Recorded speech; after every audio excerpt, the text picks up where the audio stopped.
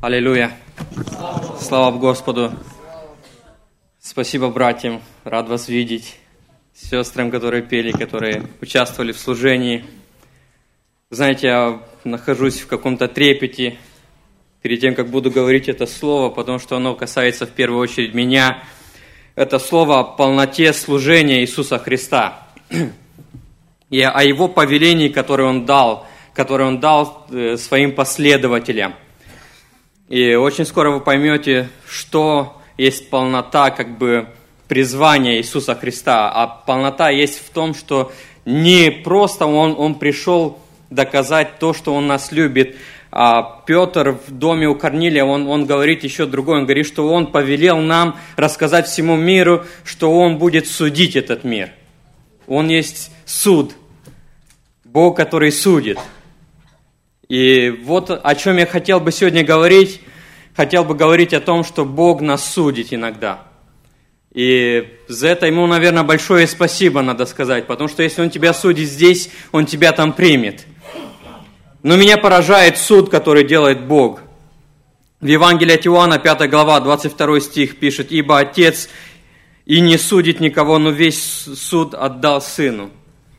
Петр в доме у Корнилия, он пишет: «И Он повелел нам проповедовать людям, свидетельствовать, что Он есть определенный от Бога судья живых и мертвых». Знаете, очень интересно, как Он делает свой суд. Он говорит, он приходит, и Он не особо пытается кого-то убедить. Он говорит, что я говорю слово. И если ты это слово примешь, ты спасешься. Если не примешь это слово, в конце концов станет против тебя. Знаете, мне было очень интересно, вы, наверное, все слышали про Рейхарда Бонки. Однажды он был в Австралии, там встретил одного верующего дипломата. Тот верующий был на евангелизацию Рейхарда Бонки. Он потом подходит, говорит: брат Бонки, вы проповедовали хорошее слово, но не стоит быть таким прямым, не стоит быть таким дерзким, не стоит быть таким каким-то такой слишком прямой. Дипломатия, надо как-то переубедить людей другими путями. А Бонки говорит, что, знаете, брат, разница между дипломатией и проповедью Иисуса Христа – это то, что Евангелие провозглашается, Евангелие не торгуется. И горе нам, если мы торгуем Евангелием, если мы способны сбивать какую-то истину из Евангелия. У меня было несколько встреч, когда я общался, может больше, чем несколько, когда у нас были беседы с атеистами, которые отвергали Бога. И в конце концов они говорили: окей, я готов признавать духовный мир, я готов, но при чем тут Христос? Откуда ты знаешь, что Он только Он? Вот давай как-то посередине столкнемся, что Бог есть, но мы не можем понять, кто Он.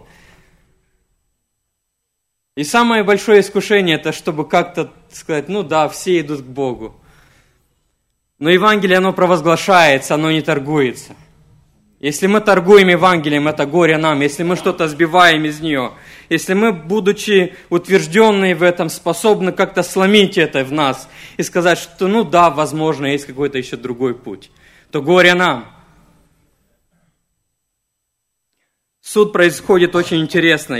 Он пишет: «Отвергающий меня и не принимающий слово моих имеет судью себе слово, которое я говорил. Оно будет судить его в последний день». Знаете, причины, по которым Бог судит нас, верующих обычно, это первая причина, наверное, потому что мы делаем то, что Он не повелел нам делать. Неважно, насколько ты верующий, но если ты делаешь то, что Бог не повелел тебе делать, ты можешь попасть в большие проблемы. Бог не повелел Саулу принести жертву. Он привез. Бог не повелел Давиду пересчитать народ. Он пересчитал. Эти люди получили суд. Эти люди подверглись суду Божьему. Другое, почему Бог нас судит, это Бог нас судит из-за того, что Он сказал, но мы не сделали. Бог говорит: если я скажу грешнику, смертью умрешь, это не вразумишь его. Бог говорит: я взыщу себя. И тут приходит самая большая форма суда, самая жестокая, самая страшная для меня форма суда, это когда Бог приходит и взыскает с тебя. Когда ты становишься для кого-то камнем преткновения, когда люди теряют из-за тебя, теряют не просто веру в тебя, не просто веру в церковь, не просто веру в людях, они теряют веру в Бога. Когда из-за тебя люди теряют веру в человечность, теряют веру в том, что церковь есть истина. Когда люди из-за тебя теряют веру в Христа. Писание пишет, что Он будет взыскать за это. И знаете, я всегда нахожусь в большом трепете, когда я вижу, что кто-то мне доверяется. Для меня, я не знаю, другие как-то могут возгордиться или что-то. Для меня всегда находится какой-то большой трепет. Я всегда нахожусь в страхе. Вдруг из-за моего поведения человек пойдет другим путем. Я видел много людей, которые возвращались к Богу. Я был участником, я был среди них, которые там возвращались. Это было чудесно. Люди возвращались после наркотиков, после алкоголя, после блуда. Но я еще не встретил ни одного человека, который ушел из церкви из-за того, что он разочаровался в верующих и потом вернулся. Я, честно, еще не встретил ни одного. И дьявол очень активно использует такие моменты. Но если ты становишься камнем преткновения, то ты становишься под прицелом Божьим, и Бог будет производить свой суд. Знаете, у меня есть один друг, у него очень тяжелая судьба. У него сестры умерли, было несколько сестер, они умерли по очереди. Потом умерла его мама, потом его сестра начала наркоманить, она там с 2 детьми, он принял детей к себе. Потом его оставила любимая девчонка, с которой они встречались 2 или 3 года. Это как сказка. Но все происходило очень быстро. Его оставила любимая девчонка, на которой он должен был жениться. Потом его друг предложил его девчонке, чтобы она за него вышла замужем. Человек остался просто у разбитого корыта, но он все еще шел в церковь. Потом его кинули на бизнесе, который он начал, и он все еще держался. Но когда его обманул очень сильно служитель, который его приводил к Богу, то тогда он отрекся, он тогда сказал, что я больше не могу. Я не могу больше лицемерить, я не могу больше притворяться, что все хорошо. Вот нет силы, я все понимаю, но нет силы. Последней каплей это стал служитель Божий, который для него был пример, который его очень-очень сильно, серьезно подставил, если так можно сказать. Поэтому самая жестокая форма суда, которую я вижу в Библии, это когда Бог взыскает с человека. И Бог говорит, если я скажу грешнику, что смертью умрешь, а ты будешь молчать, ты его не исправишь. Я приду и взыщу с тебя. Основание для суда Божьего. Вот право, почему он имеет право нас судить, это есть его слово. Он судит нас на основании своего слова, на основании своего закона. И самое интересное, что если мы не любим, если мы живем не так, как надо, то мы не будем заглядывать в его слово. Потому что оно есть свет. А Библия пишет, Евангелие от Иоанна, 33 глава, 20 стих. «Ибо всякий, делающий злое, ненавидит свет, и не идет к свету, чтобы не обличились дела его, потому что они злы. А поступающий по правде идет к свету, дабы явно были дела его, потому что они в Боге соделаны». Знаете, Бог судит нас через свое слово, и действительно, если человек не живет по этому слову, то ты бежишь от того, что совесть тебя судит, когда ты открываешь этот свет, и ты бежишь от этого света. И ты можешь искать свет какого-то телевизора, свет какого-то спорта, свет каких-то других вещей, свет работы, свет всего, только не свет Евангелия, только не истинный свет. Второе, как Бог нас судит, это Бог судит нас через совесть. И тут очень важно, чтобы наша совесть, она была не сожженная, потому что Павел пишет, что в последние дни явятся люди, сожженные в совести своей. Он пишет Тимофею, что признак второго пришествия, признак последнего времени, Павел называет главным признаком, он говорит, что этот признак, что придут люди, сожженные в совести своей, которые уже не подчиняются своей совести, которые заглушили свою совесть. И мне очень страшно того, что люди умеют это делать. Мне очень страшно, потому что я встретил одного человека, он говорит, когда я попал на позицию супервайзера, я заглушил свою совесть. Я все еще служу в церкви, я все еще там подключаю аппаратуру, со мной все еще братья здороваются, но я отключил свою совесть, когда я выхожу утром на работу. Оно мне невыгодно, оно у меня новенькое, она не сожженная, я просто ее не юзаю. И Павел пишет, что признак последнего времени, он пишет, что явятся люди, сожженные в совести своей. Очень важно, чтобы наша совесть не была сожженная, потому что если так оно будет, то мы уже не сможем себя контролировать. Верующий, который с сожженной совестью, он уже может обманывать, и это не обличает его. У него нет покаяния, он может обмануть велфар, он может обмануть братьев, чаще всего он обманывает бесконтрольно, даже когда не надо. Совесть сожженная, уже нет сил держать себя. Совесть сожженная, он смотрит разные грязные сайты. Совесть сожженная, он не открывает это Писание, потому что этот свет обличает его.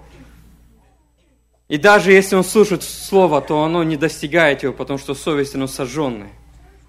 И оттуда начинается ересь. И Павел пишет, что они не просто придут со сожженной совестью, они начнут проповедовать свое учение. Они станут пастырями, гомосексуалистами, они станут разными такими людьми, которые введут и будут порочить доброе имя христианина. Второе, как Бог нас судит, это есть совесть наша. Я знаю, что Бог вложил закон в наших сердцах, и все племена мира, они имеют Божий закон в их сердце. Я как-то наткнулся там на высказывание одного миссионера, он был среди многих племен этого мира. Он говорит, что по сути понятие добра и зла, оно действительно вложено в каждом человеке. И каждый человек, когда он грешит, он чувствует себя плохо. Даже если он никогда не имел Писания, даже если он никогда не открывал Писание. Понятие добра и зла, оно есть, оно через его совесть, оно обличает его. Бог судит нас по закону благодати. И это самая страшная форма суда, если мы пренебрегаем этой благодатью, если мы из-за благодати Господней уже можем не посещать церковь. Да я же храм Господень. Да куда я же в церковь? Да что там меня будут учить? Да не оставляйте общение. Я общаюсь с святыми. Мы под благодатью. Самая жестокая форма суда – это когда мы пренебрегаем благодатью, когда человек начинает делать всякие непотребные вещи, он считает, что он еще под благодатью, не замечая то, что он становится очень часто камнем преткновения для других. За что он больше всего нас судит? Это когда мы бесчестим доброе имя христианина. Знаете, когда ты становишься камнем преткновения для кого-то, и когда люди из-за тебя начинают отойти от церкви, начинают отойти от общения с верующими. В конце концов, они разочаровываются в Христа, в конце концов, они разочаровываются вообще-то, что Бог есть. И поэтому, если ты называешь себя христианином, то не порочь это доброе имя, потому что Бог взыщет с тебя. Писание пишет, что я взыщу с тебя, если ты не будешь носить чистое это имя христианина. Бог судит нас за то, что мы посягаем на Его имущество, когда ты посягаешь на то, что принадлежит Богу. Знаете, что меня поражает? Что царь Вавилонский правил бы себе и правил без проблем. Было бы у него все хорошо, не было бы никаких проблем. Что ему стукнуло в голову, чтобы взять сосуды дома Господнего и использовать их? И тут приходит рука и свешивает его. И тут суд Божий приходит сразу, когда ты посягаешь на то, что не твое.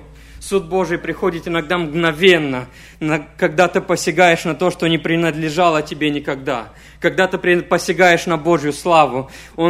Библия пишет, что он в ревности. Он говорит, нет, я никому это не отдам, и тебе точно не отдам. Руки прочь. Это моя слава, говорит Господь. И когда ты посягаешь на что-то, что принадлежит Ему, ты становишься Его противником, Он приходит в ревность. Он говорит, нет, это мои сосуды, ты их не тронешь. Был там Нааман. Жил бы он себе возле царя, было бы все хорошо. Нет, надо было ему истребить Израиля, знаете. Не был бы он опозорен, не был бы он унижен и, в конце концов, повешен на этом самом высоком столбе, который сам поставил.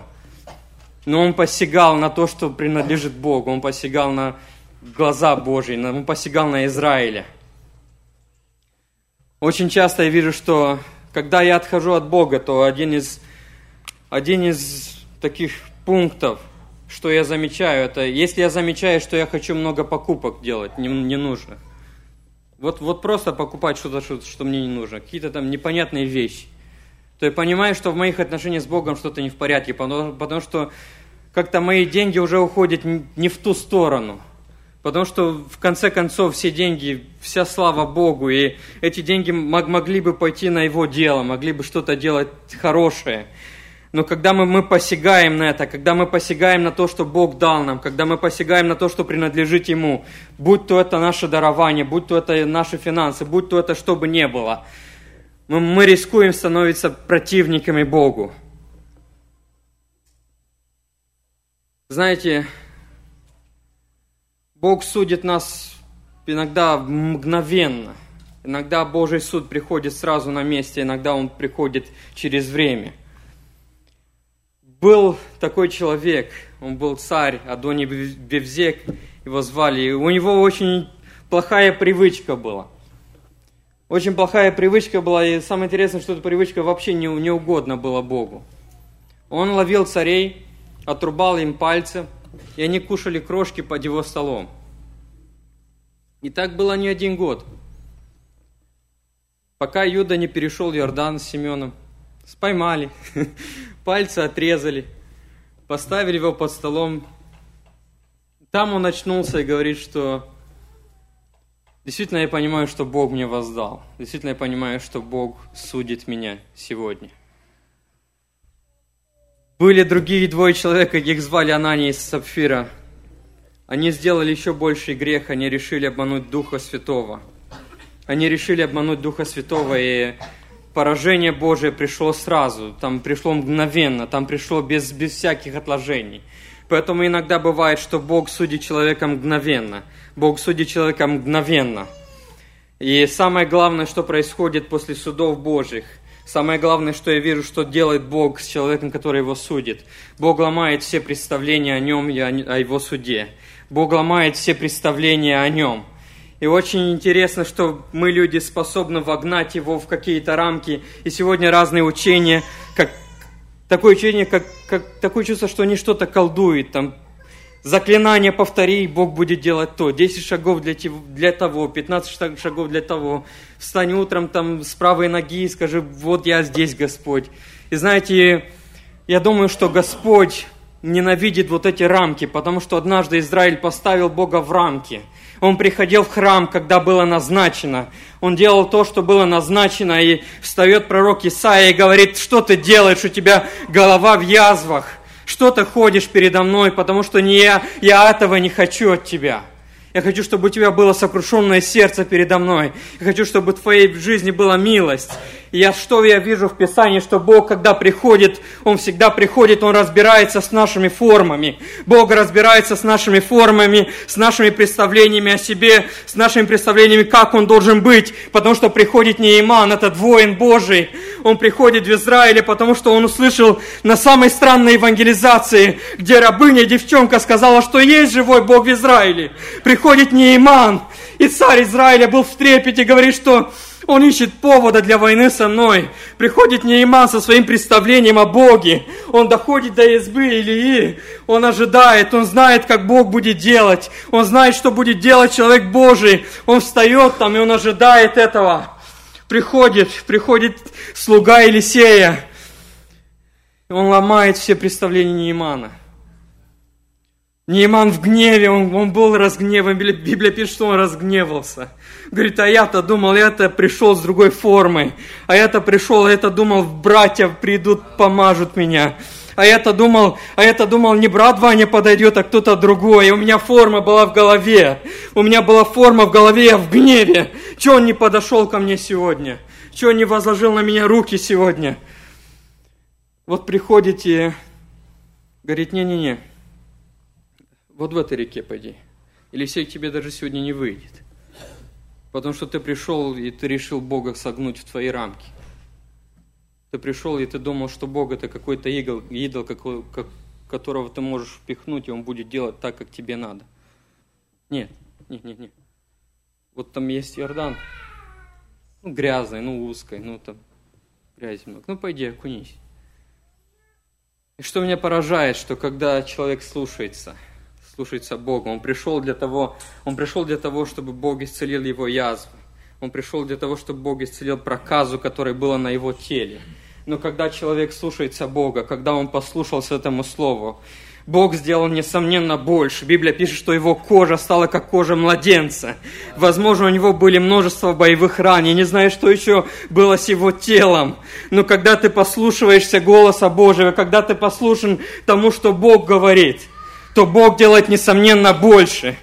Христос приходит у овечьих ворот, там сидит этот человек, 38 лет он болел. Он не мог вставать, и приходит Христос и задает ему вопрос такой интересный. Говорит: хочешь ли ты быть здоровым? Больной отвечает ему, говорит: ну как тебе сказать, понимаешь, вот каждый раз кто-то прыгает впереди меня. Христос говорит: не. Он говорит: когда вот приходит там ангел, возмущает воду, кто-то спрыгнул. Христос говорит: нет. Подожди, ты объясняешь мне, что происходит. Я просто спросил тебя: ты хочешь быть здоровым? Говорит: как же, воды же еще не поколебались. Что ж это? Иисус говорит: я не об этом. Я тот, который посылает ангела. Я говорю тебе сегодня во имя Иисуса Христа: встань и ходи. Хочешь ли быть здоровым? Встань и ходи. Когда мы выходим из суда Божьего, когда Бог приходит в нашей жизни, и очень часто, что Он делает, Он ломает вообще все наши представления. Когда мы проходим через испытания, Он ломает все наши представления, Он ломает все наши ожидания, что вот тот брат мне точно поможет, а он не помогает как раз тогда.